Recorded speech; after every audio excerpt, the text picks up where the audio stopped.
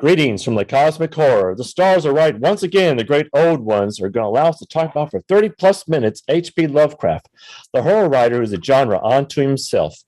I'm your cosmic host, Mark Griffin, executor of the Lovecraft Estate on Yawgmoth, joined in by two from Material World, David Guffey, a professor at Mispatawk University, and Richard Wilson, who is currently taking up Innsmouthian cooking. Today's guests are Ruth Anna Emery and Ann Ilm Pillsworth, who collaborate together for Lovecraft Reread and get girl cooties all over Old Howard's original stories. Thank you all both for coming. Thank you. And Ann, I had a question that's probably bothered me the most of all.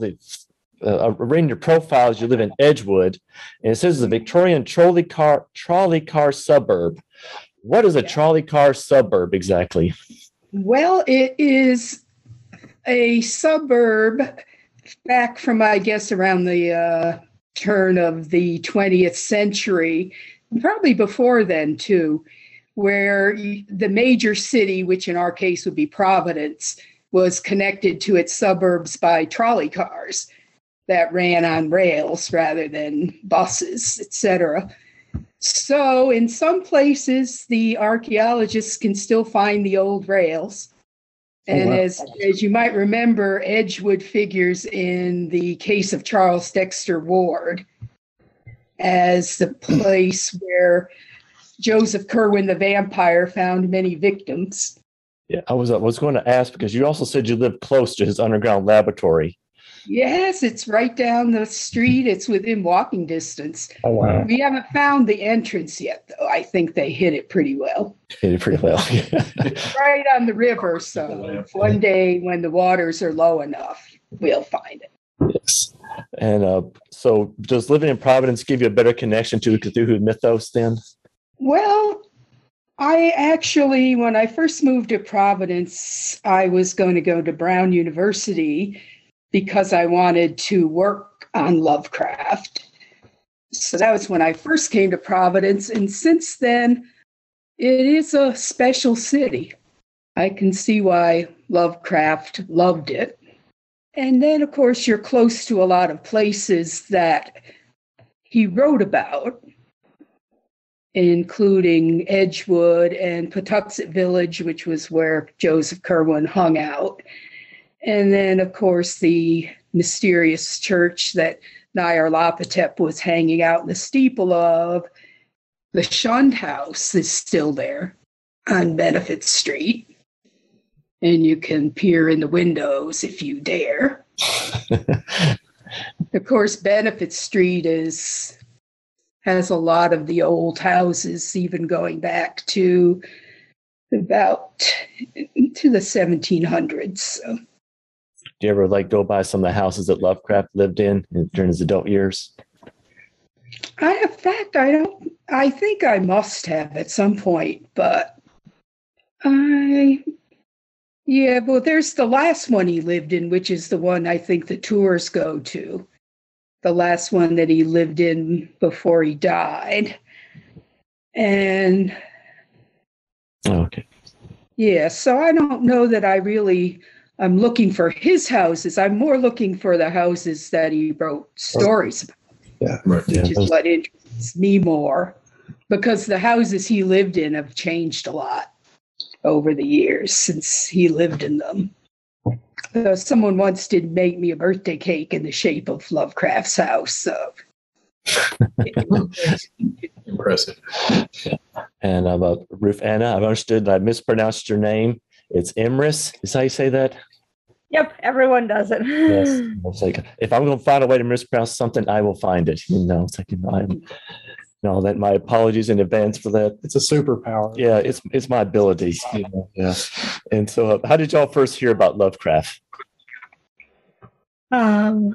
I bumped into sort of the plush Cthulhu end of the mythos in college. I had a lot of friends who like to play Call of Cthulhu, a lot of people into the Principia Discordia and Robert Anton Wilson, a lot of people making jokes about the great old ones coming back. And so I got very into the whole mythos without actually reading the original. And eventually I decided that I ought to go and read the central stuff. And it's got me so mad that I ended up writing about it just to get to argue with the guy. And what about you, Anne?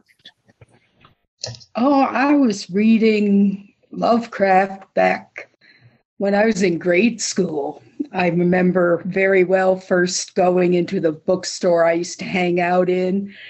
I must have been in 6th or 7th grade, and I came across those famous book covers of the heads, paperback covers where the head's like Cloud Head and the green dripping head with glass shards coming out of it. Were those the John Holmes covers? I might be. Not to be confused with the porn actor, but a different person. Yeah, and then there was the rat head with the worms coming out of its eyes. But of course, that attracted me at once. So they had I guess they had pretty much all of Lovecraft's work in that series of paperbacks. So of course I had to buy them all. And that was the beginning of that. I might have read them a little earlier in an anthology like Call of Cthulhu or something. But that was the real trigger.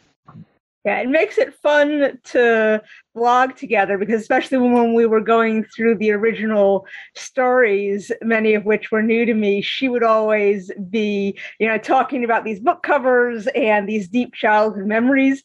And I would be just, gasping anew at the first exposure to a really cool alien or a strange turn of plot. And it makes a nice contrast and a nice conversation. It is interesting, it came from different ways. One of you was grew up reading them. The other one was kind of hadn't read them until after playing the games and stuff like that. And how did y'all decide to do Lovecraft rereads? So I had read a few of the stories and I was starting to write Wintertide. I had already had the first novelette with Afra Marsh out and had gotten sort of pushed to write the novel based on it. And I thought, well, I had better make sure that I have read everything that Lovecraft has done just to make sure I get all the interesting little details in and don't miss something that's going to get some guy to come up to me at a con and say, you have contradicted this bit of canon accidentally. On purpose is fine. Accidentally, I didn't want to do. So I thought, well, is there any way that I can get people to, follow along with doing this? But I don't really want to do a long reread blog post series all by myself. I know how I am. I'll get bored. I'll get behind things. I need something to keep me honest. And Anne had just had Lovecraftian story out in Tor.com as well. So I emailed you kind of out of the blue. Yeah. Yeah. Well, mine was coming out. The story I wrote, The Madonna of the Abattoir, was the one that you read, and that they put up in Tor.com just before they released my novel, Summoned. So that's where you saw that. So y'all didn't know each other beforehand? No. Oh, wow. That's cool. It was totally a cold call on my part, and it was a very, very good one. Because I don't know who else would have had not just the patience, but the continued excitement this many years later and this far from our original focus. But it's still fun, and I still look forward to getting Anne's parts of the blog posts and the, going off on these odd little microfictions about Kolchak and Kolchak, yay! Oh yeah. She likes when I write it in Kolchak's voice, or maybe you don't, but some people did. I would I have can live with it. I like Kolchak. I'm too busy to write my blog post this week, so my friend Carl Kolchak is going to write it for me, and then he would take off. Gotcha. He had many adventures reading stories and then going to speak to the protagonists, and usually bad things happen. Do you wear a hat with it as well, or? I love the hat. Yeah. I saw a guy at a con who had the outfit down perfect, but he wouldn't give it up. So. I imagine so. Ruth Anna, I have a question. Did you say that Wintertide was originally a novella, or were you talking about a different work? I was talking about The Litany of Earth, which came out first. So there was a novelette there, and enough people asked for a novel that I started thinking about what I had to say a novel's worth of stuff about. Okay. I just wondered because it seems like maybe I had read this story before, but I don't think I've read the book. I don't know. There's something familiar about the story. And so, Anne, why did you take a cold email from Ruth Anna and decide to do this with her? Well, I knew that. I must have read. In fact, the two stories, the one I had in Madonna of the Abattoir and the Litany of the Earth, appeared within a couple, 3 weeks of each other. So I had read Ruth Anna's story and she had read mine, and we were both like, wow. Well, I was blown away anyway by her novelette. So I knew who she was from that. And I said, hey, that'd be pretty cool, but to do all of Lovecraft. And of course, it's fun to do a blog on Tor.com. So I said, let's do it. Now, did y'all decide to start like? We started out with, of all things, The Thing on the Doorstep. Okay. Which you had a good reason for, Ruth Anna. I don't remember what it was. You had to look into the story of because it figured in the novel. But I don't remember if I actually added that plot line before or after I read it. I think it was just because it was the other one with deep ones in it. Oh, yeah, there sort of. But anyway, that was a good one. I like that one. I like it more and more. It didn't used to be one of my favorites, but it's grown to be one because the sexual dynamics in it are so weird. So much chewy gender stuff, and there's not normally much of gender anything in Lovecraft. Right. Yeah, that is one of his I guess you call her female. It's hard to know exactly what pronoun to use when describing in that story. It's like but that is. That was when we started out, and that was a great start. So did y'all just pick random stories, or did y'all pick any order for reviewing stories, or? There wasn't a formal order. It would either be what one of us is in the mood for, or sometimes what one of us felt like we needed to read for specific research. So if I wanted to read Lovecraft with a specific set of aliens that week, or if I was in a really grumpy mood, I always wanted to get a Hazel Heald collaboration because those are always so much fun. Yeah, it's I really like y'all's rereads because it's they're very insightful, and like Call of Cthulhu, I like them. How y'all talk about like many of Lovecraft's stories, this one isn't exactly an advertisement for the advantages of knowledge, rather the reverse.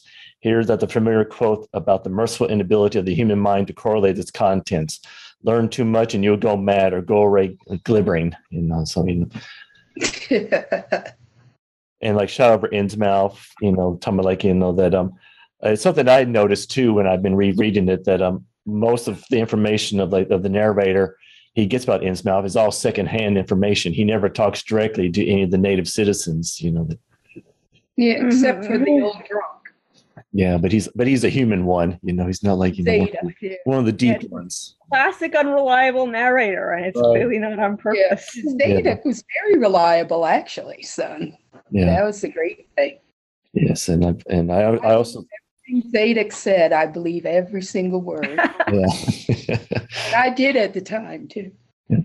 And Ruth Ann, Ruth Anna, that's when you reveal that you're a Deep One apologist, in that one. So, Mm-hmm.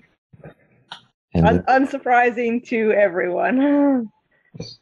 all that we will. I think that Ruth Anna is an apologist for everybody, but I am too, especially for Nyarlathotep. He gets a really bad rap. I sort of still side-eye the Migo. Like there's not really enough consent going on there in taking people out of their bodies to go and see the universe. It could be fun, but if I were on Yuggoth, I'd kind of want to be in a position to smell what it smells like. Yeah, I think that your favorite race is still the Yith, right? Oh, I love the Yith. I'm not even an apologist for the Yith. I just forgive them. They're librarians. How could you not forgive them? They're such wonderful librarians, and it's not my species that they're sending back to deal with an apocalyptic crisis. So they are very fascinating, especially how you presented them in Winter's Tide, which we'll talk about later on. But Medusa's Coil, I thought this was probably one of your more very interesting, which you called Lovecraft's most bigoted collaboration.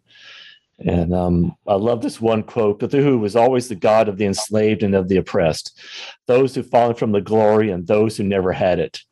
I suspect Lovecraft sought to portray Cthulhu not as the last resort of the afflicted, but as the god of a revolt against a rightful order, who overturns all that is good and sane and civilized.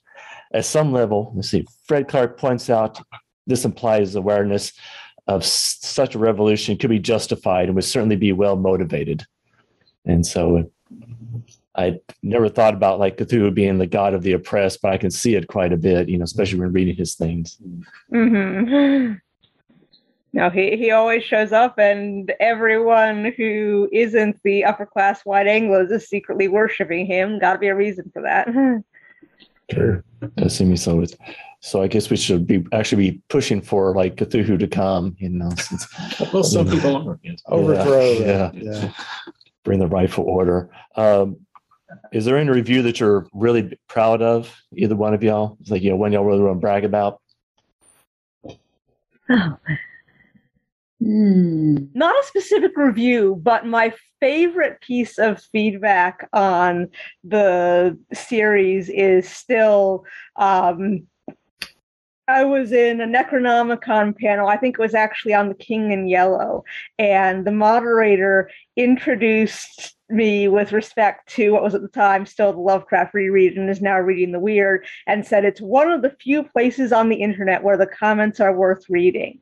And we have such a great set of commenters, and we've had people, come in and do like, you're trying to erase Lovecraft's memory thing. And, we sort of gently point out that maybe having a years-long blog series dedicated to the guy is not the best way to erase his memory. And sometimes we manage to bring people in to have a more nuanced conversation, and then people also have their in-jokes, but it's a nice place, and I'm really proud of our commenters. That's nice to be able to cultivate something like that, because so many comment sections and button boards and that type of thing kind of degenerate into the loudest, most toxic and aggressive people. So to be able to and like Tor.com has a great set of moderators, but even so, sometimes I see other people posting about Lovecraft there, and man, the moderators get a lot more to do there. Probably so. I'd imagine. We're real polite. We're so polite, we don't give them anything to do whatsoever. Yeah.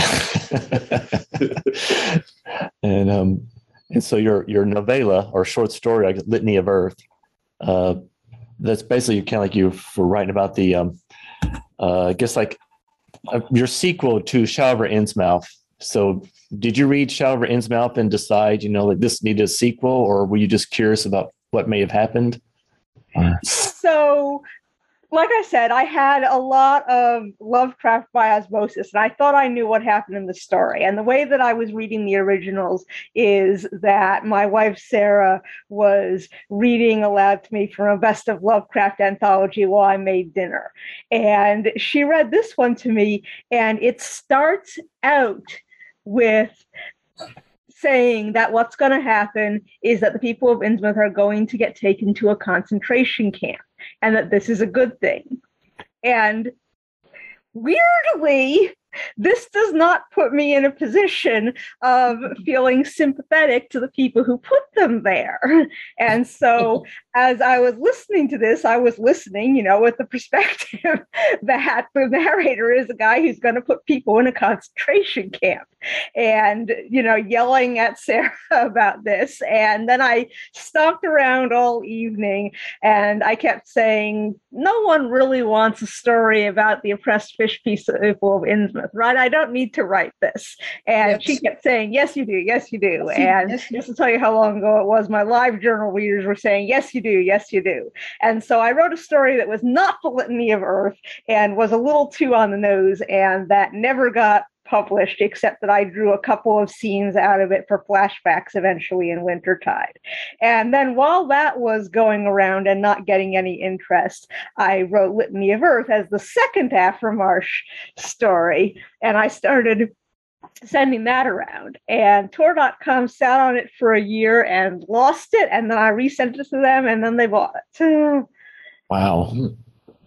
And it was pretty much just, I couldn't help thinking about what do the fish people do in the concentration camp? How is that the same as the other experiences that people have had in concentration camps and internment camps? How is it different?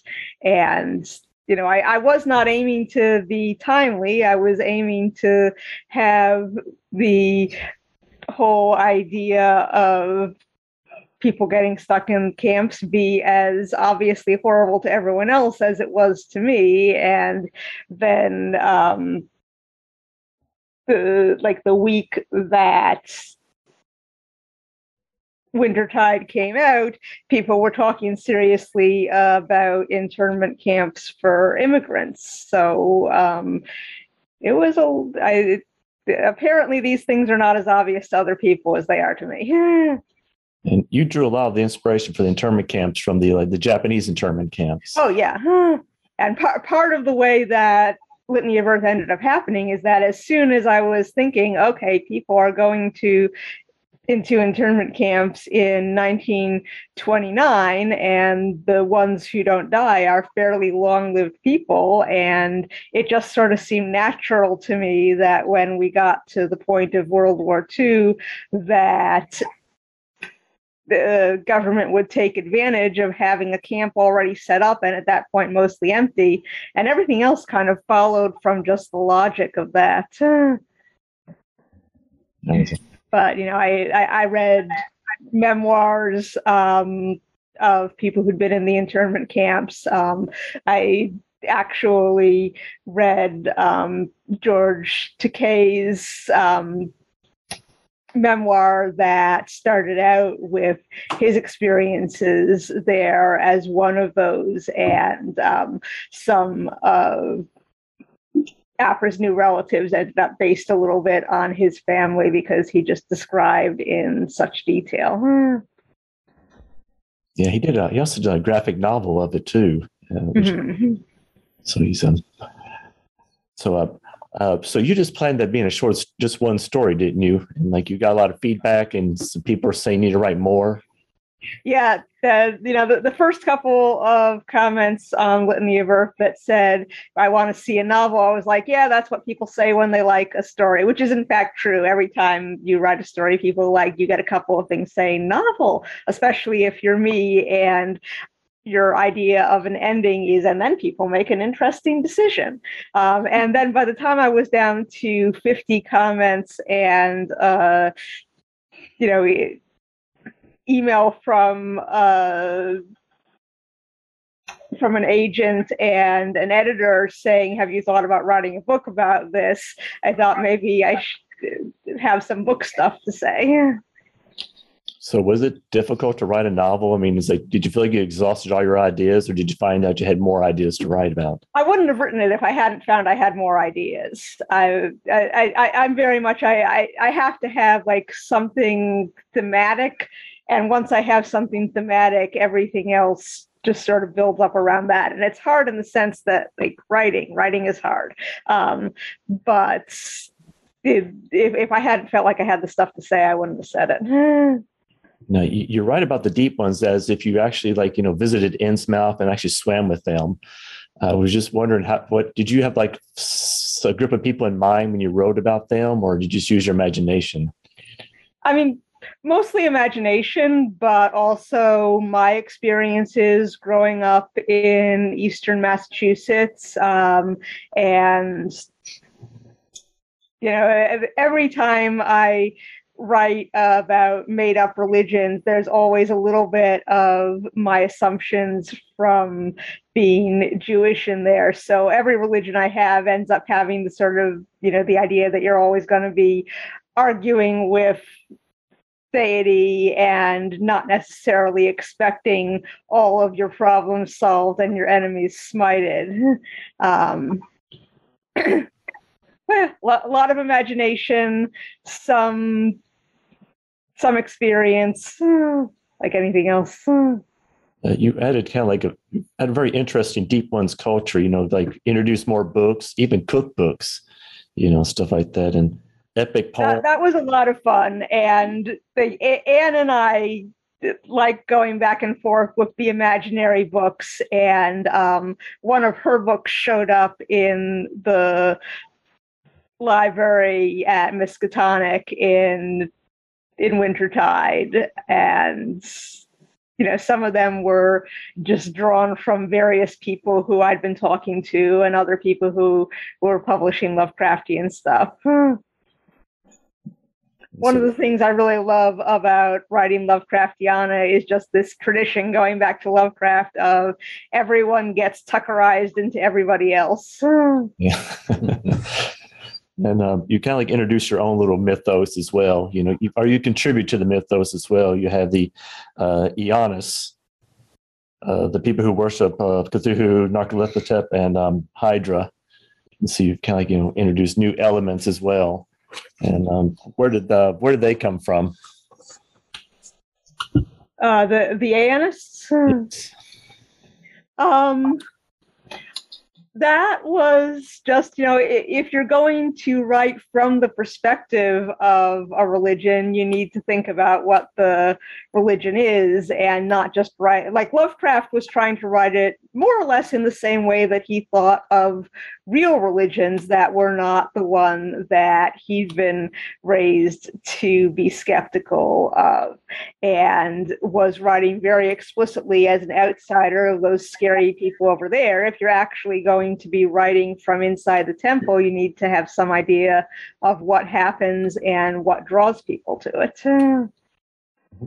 And it's also one of the interesting things was, if you're writing about the religion as a scary thing, then it needs to be very powerful and, on the verge of taking over the world. If you're writing about a religion of the oppressed, then you need to write about it as something that has very limited capability to actually, solve those problems. And so it's a more distant set of gods and a more stoic philosophy. And you also brought back one of the lesser known schools that Lovecraft had. As even Josie forgot to mention it in his encyclopedia, the Hall School. It gets one line in Thing on the Doorstep. And what's that in? That's the Thing on the Doorstep, right? It wasn't even clear in Thing on the Doorstep whether it was a college or a girls' prep school, but I needed a girls' school for Miskatonic, and I kind of stole that one and ran with it. My late mother, may her memory be a blessing, was a Pembroke graduate before Pembroke became part of Brown. And so I had from her this sense of the relationship between the men's and women's schools in that time period, and the ways that there could be both empowerment and marginalization on the woman's side. Mhm. And I also saw where you spelled Shub Niggurath a little bit differently. You took out one of the extra G's. I guess that was intentional on your part. Yeah, it was just the original was a little too close to an unpleasant word that I did not want to use, and Lovecraft did that on purpose. And I figured it's being transliterated from the Enochian anyhow. So, just like Hanukkah, I can spell it how I feel like. Right. So would you pronounce it differently then, like Shug Nigeroff or something like that then? Dropping Nagura. the double G. Yeah. Probably depends on the dialect. Or Nagurath, perhaps. Nagura. Shub Nagura. I like that. Yeah, there we go. And there was one insult you had in Winter's Tide that I really loved. It was like, may your eldest ancestors die childless in a tar pit. I hope never to see your eyes again. I love that line right there. I want to say that to somebody, sometime. Keep it in your back pocket for the right. Trumbull was You've been so holding much that for all fun. these years, and there it Waiting to is. use this line. Yeah. When I was a kid watching Next Generation, I always loved the Q episodes. Like, there's nothing like an overpowered, snarky immortal. And it was also great because it's such a pain writing historical stuff, because you'll be going along and you'll be writing something, and then someone will be like, oh, the word alien as a description of people from other worlds didn't exist yet. There were no plastic bags. No, you can't make a reference to DNA. It won't be discovered for 3 years. And every time that happened, I would just let Time Traveler talk about it. There you go. Yeah. That's a good loophole to have. That I guess. is.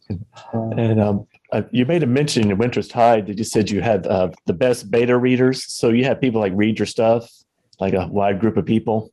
Yeah, Anne was one of the beta readers there, and Lila Wexner Garrett, who does editing for Strange Horizons, various other friends and with different backgrounds, but I always look for someone who's going to want everything to be as intricate and oblique as possible, and someone who's going to want all the I's dotted and the T's crossed. And for this stuff, I wanted people who love Lovecraft's work, and people who hated Lovecraft's work, and people who had never read Lovecraft's work, to make sure that it was something that would connect to all of those different ways of looking at the material. So you just didn't want to be a story that only Lovecraft fans would love. You wanted to make sure that a wide audience. But why was that important to you? Why not just like cater to the fan base or something like that? I mean, I'd been coming in from outside when I started all of this, and I like to have people be able to have Wintertide as an entry route as well, and something for the people who like the mythos but don't want to deal with the bigotry and nastiness in the original, and stuff for the people who see what's really cool in it. As I'm right on that border myself. I always describe it as a love-hate letter to Lovecraft, and something that I could write, because one of the things I do respect about him is how willing he was to let other people play in his sandbox. And, he made the sandbox big enough that even the monsters can play in it. So I know that he would have considered me a monster, but he also made it possible for me to write as the monster. Both of those things matter to me. That probably was his, one of the biggest gifts he gave. It was like he created like this universe, that we can all join in. Mm-hmm. And I know that August Derleth, tried to rein it in a little bit, but he wasn't quite successful with that. And I understand that some of the characters in Winter's Tide are based on some family members, like Ron Spector. I think he's based on your great uncle. Well, it's more that. So I was going along and writing him without my great uncle in mind at all.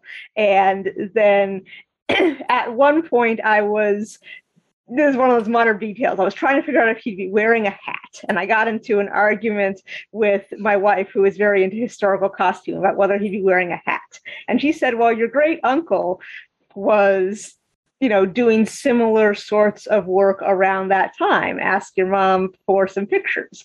And so my mother, being a librarian herself and the person who was the keeper of our family tree, sent me not only pictures, but also a lot of stories and bits of my Uncle Monroe's FBI file, because he was he was caught up in the Red Scare and accused of being a communist.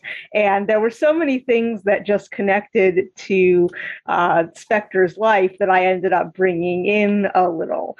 And then I thought, well, maybe the fact that, I had this Jewish great uncle living in New York around that time and dealing with government stuff himself and who was himself gay, is part of what made me maybe subconsciously think of this character in the first place. And now I've got a lot of characters who are named after, but not otherwise. This is very important because they're mostly nasty people, modeled on members of my wife's family, because there was an Upton already in the individual, and the Uptons are a big part of her family. So I just started grabbing other surnames from her extremely waspy family for the upper crust of the family. Yeah, there was you had an apology at the end where he says I hope my in-laws will forgive me for borrowing a few names since I didn't ask permission. Lovecraft populated Mispatonic Valley with Uptons, the Skinners, the Turnbulls, and the Crowthers. Crowthers. And so you actually had Uptons in your family? Well, my wife's family, yeah. She's got Upton, she's got the Crowthers, and so there are Trumbles, none of whom, as far as I know, are actually ancient abominations or keeping the archives of the universe. Sorry. Were they familiar with Lovecraft? They kind of roll their eyes, at him. He's like. I think that my stuff is the only Lovecraftian stuff they've ever read. So they weren't familiar and going, he talking about how Lovecraft defamed their name, their family name, or stuff like that. They took it in good spirit. And Anne, don't want to leave you out. I just want to talk about some of your stories. The Madonna of the Abattoir. You have two servants of Nyarlathotep, and they're sent on the artist James Pickman. I'm assuming he's a cousin of the famous Pickman, in the Lovecraft story, since he's also an artist. I think he's a little bit before the infamous Pickman, but I got in the first comment I ever got on that story was getting ripped down because I used Pickman for my artist. And apparently that's an evil thing to do because it's too obvious. Oh, okay. Too on the nose. And actually, he wasn't at all like the other Pickman. So, but anyway, I thought it was fun. Yeah. Yeah. I thought it worked. He doesn't know. And at this point, we could give them a list of people who've written about Pickmans. No, that's true. They're modern Pickman that we read. It's a whole story. It's a whole family. And then there was another good one we read about a Pickman in modern times. So that's one of the great things about the blog on Tor is we started out doing all Lovecraft because there was still a good size body of it for us to attack. And after we did a few Lovecrafts, we decided, hey, we should do his collaborations. And we started pulling in the collaborations. And then after you a while, pushed me into it. I was terrified of the modern stuff. You didn't want to do the collaborations? No, not the collaborations, the modern stuff. Oh, the modern stuff where people were still alive. Yeah. Yeah, but later on, after we had kind of run low on Lovecraft and Lovecraft collaborations, and I think the first story, we said, well, let's do some of Lovecraft's circle stories because most of them were dead, right? So there's nothing to worry about them being offended by our comments, I hope. And the first one we did was what? I was just looking back today. Negotium perambulans? No, that was after. It was one of his own circle. And it wasn't The Return of the Sorcerer, though. That was one of the early ones. It was what? The Hound of Tindalos. Did we do that first? It might I have think been. that was the very first one we did.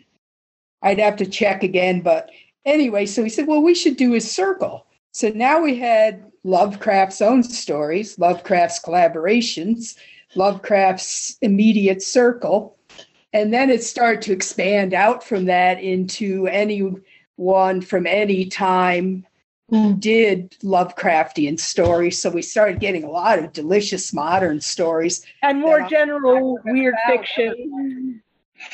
Yeah, and then now it's morphed from, because we ran totally out of Lovecraft, except for maybe horrible. We've got some juvenilia left, I think. Yeah, which we said, no, we can't. We did that really bad one. What was it? The one that was a parody of romances of the time?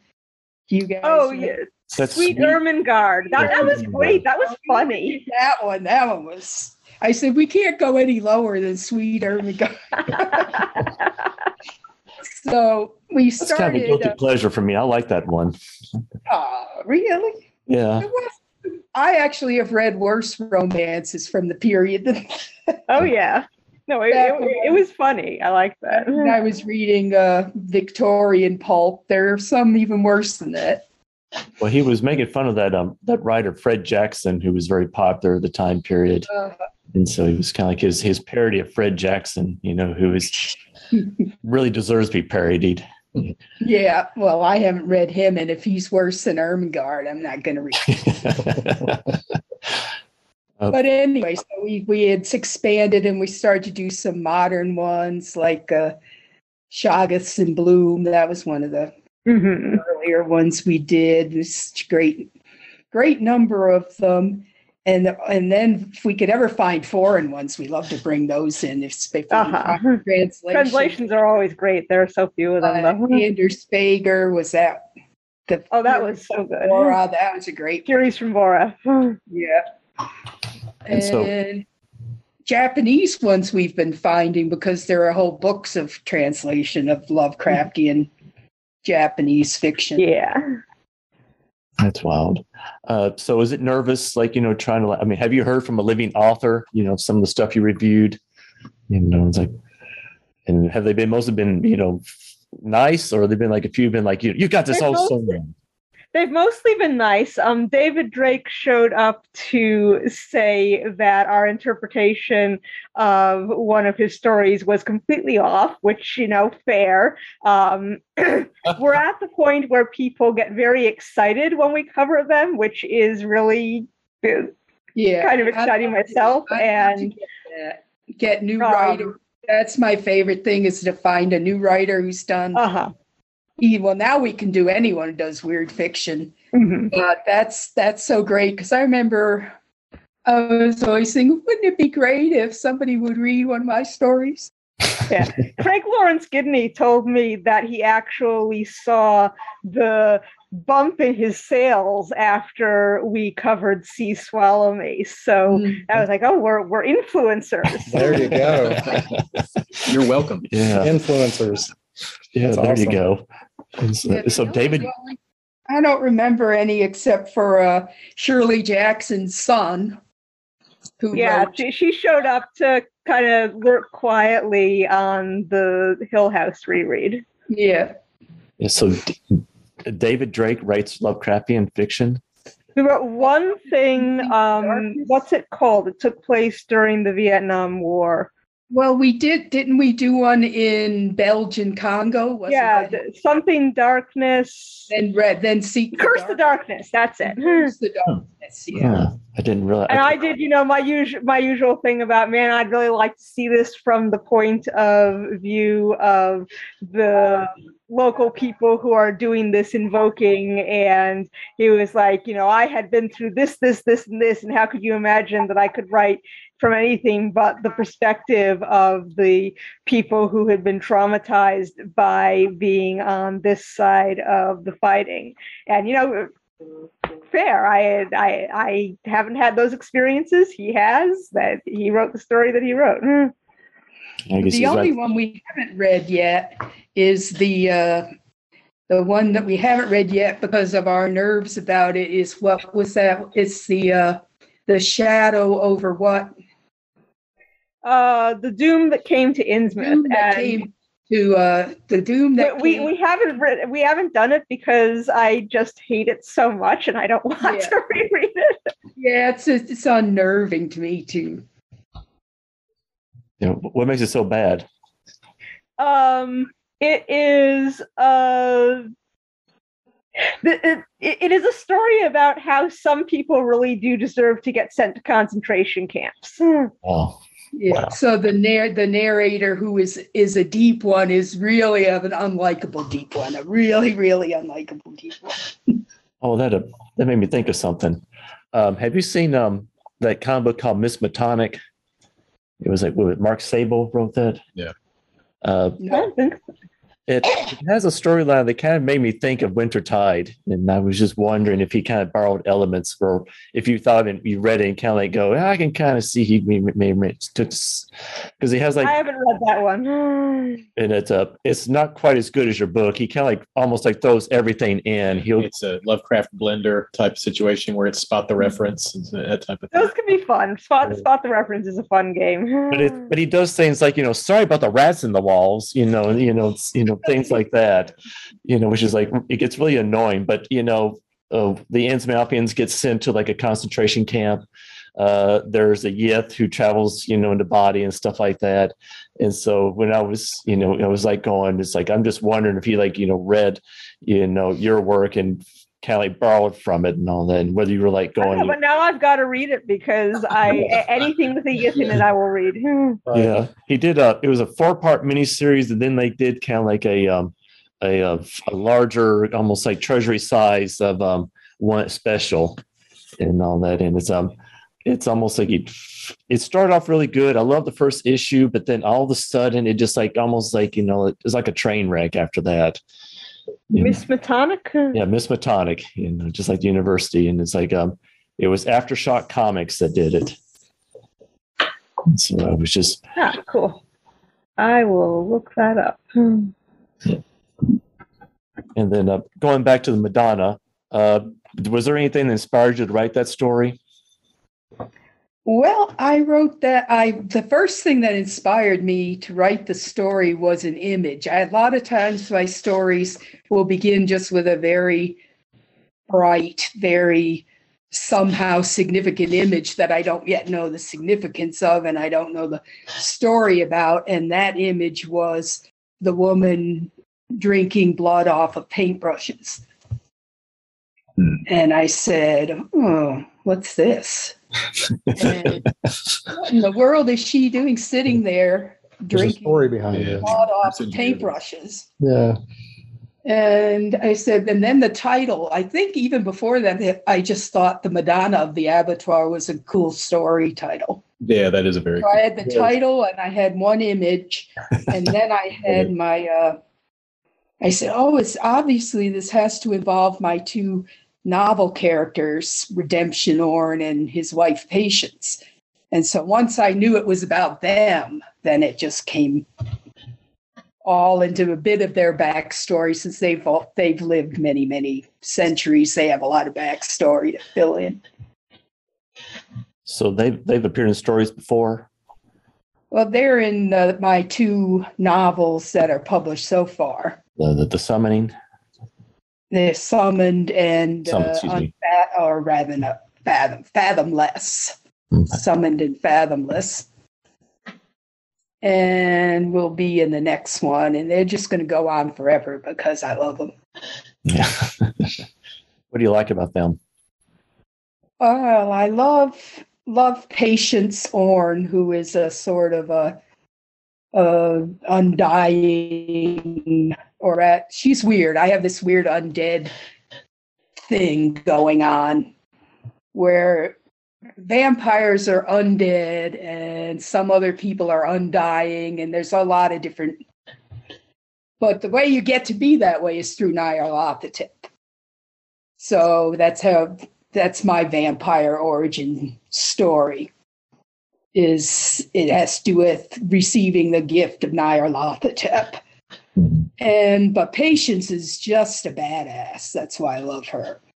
She has no remorse. She's just totally in it for herself. And for her god, she does respect Nyarlathotep too. And Redemption Orn starts out as a minister in Puritan Arkham. And so he is someone with wonderfully complex conflicts, because obviously if you're a Puritan minister, going over to Nyarlathotep is a pretty big step, about which you may have qualms later on that Patience wouldn't have, because she's all in. So that's why I like him. I just like that kind of character. Yeah, Patience was the more interesting character in the story. You know, she's definitely was enjoying what she was doing. Oh, yes. She was having a good time, you know. Poor Pickman, you know, it's like, you know, he was just kind of like an earnest artist. I felt bad for him, but he had to go. It's just the way it is. So I often don't like to let people go, and I'll get to a certain point in stories saying this person's got to go, and then I won't, because I get to like them too much. So that can, with people who prefer George R.R. Martin killing off everyone in sight, go over too well. Yeah. Why did you build this character up and you just killed him off? That's how I feel. But other people like that. So. It definitely keeps the stories unpredictable, you know. Mm. And your first published story was, is it Geldman's Pharmacy? Is that how you say that name? Geldman's? Yep. And it originally ran in Night Terrors #8. And has that ever been reprinted? No, not yet. Because it was you had to send me a copy in order to find it. I did. You know, I had the hardest time trying to find a copy of it. Been gone for a while, and it was never on the internet, so it was just a paper. As far as I know, Night Terrors was always paper. Yeah. And what was the inspiration behind that story?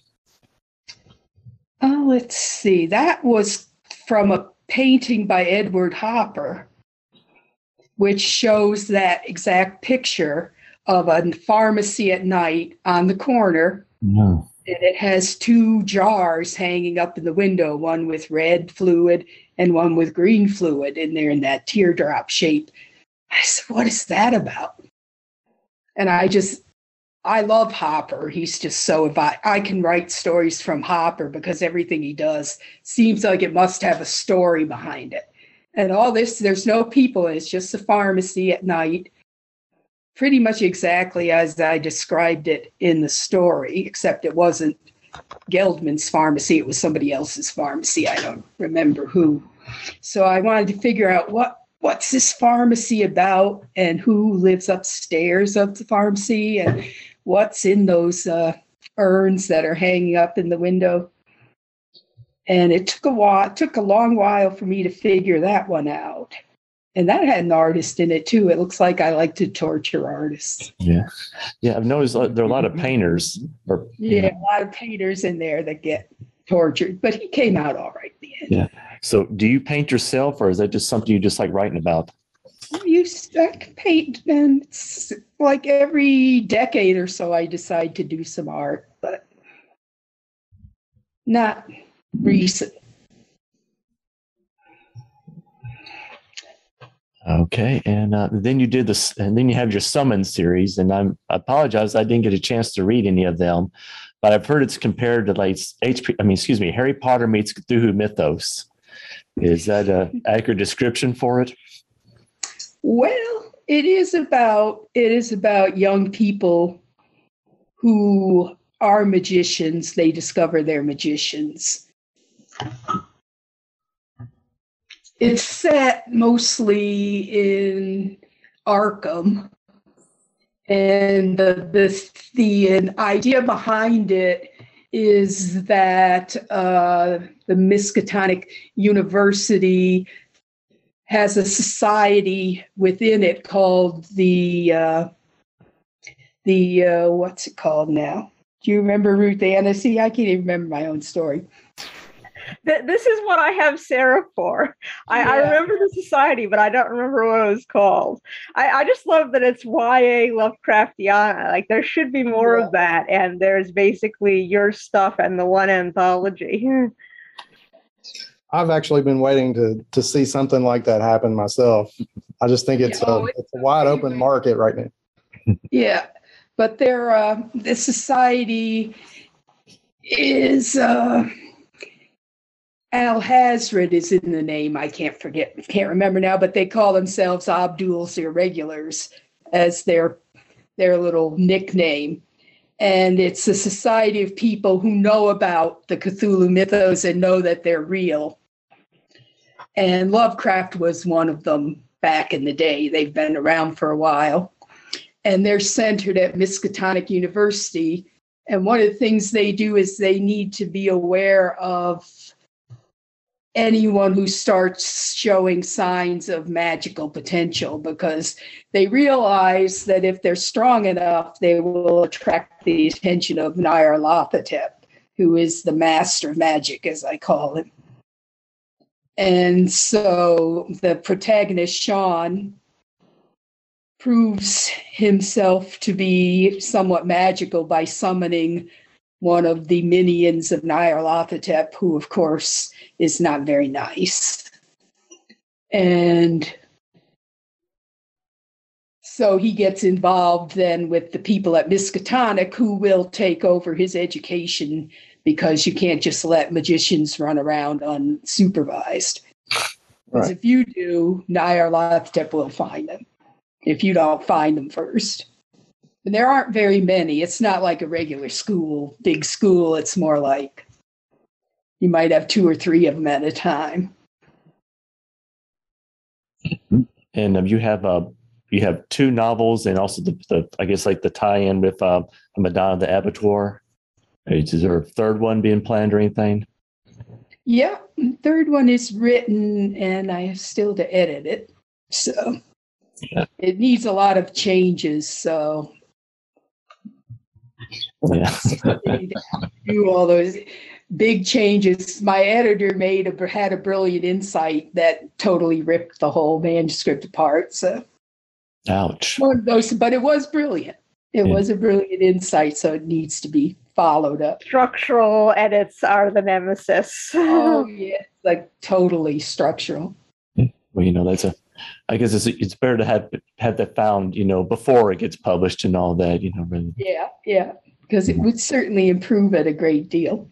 Because there've been like several stories I've read at times. I wish they had like the editor had intervened, gone like, no, you can't go this way. It's like, you can't write this story like this. This just won't work. I feel like too many novels short stories get published without the editor basically just rubber stamping it. So you're always very grateful after you got the edits done, and before, why can't you just tell me it's perfect? Yeah, that's what you want to do. But so I've had good luck with editors and beta readers, a lot of good beta readers. So you got some beta readers too, as well, who check everything. Well, at the moment I don't, but I have my wife, Debbie. She's a novelist also, and so we both do each other's novels. And I actually like editing. I could see wanting to do some editing. Editing your stuff or editing other people's stuff? I like to edit other people's too. So when I've been in writers' groups, I've liked working with other people to edit their stories. It's just something I like editing. It's like some people hate editing their stories, but I actually like it. And what I'm particularly gifted at is I will always write a novel at about 250,000 words. And then I'll cut it back to 100,000 words. So that's my great superpower. I things by huge amounts.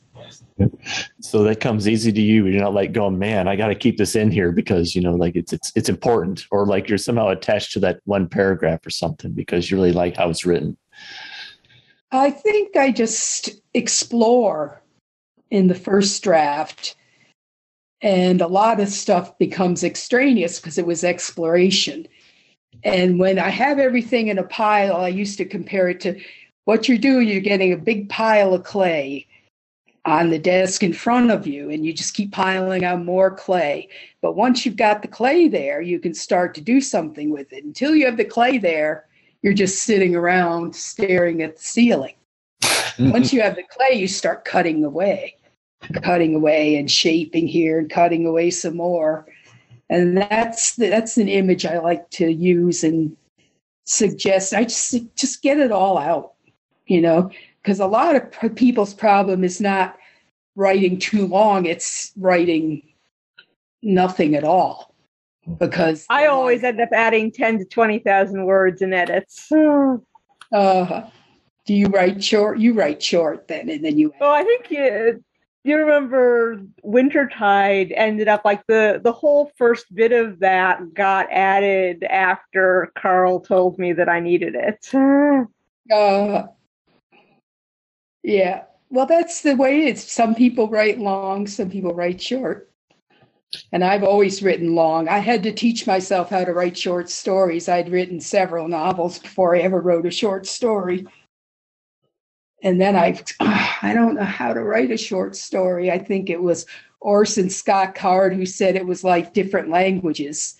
Short stories are one language, novels are another language. And so if novel is your native language, you're going to have to really concentrate to teach yourself the new language of short story. And some people, of course, can speak them both. They're bilingual from birth, like Stephen King, True. That's an interesting way of putting it. It's like if they were to, I can see that, because a novelist, their point is to write as long as possible. And a short story writer is supposed to be as condensed as possible. And so, they would conflict each other. Like it's so a certain mindset. I just think long.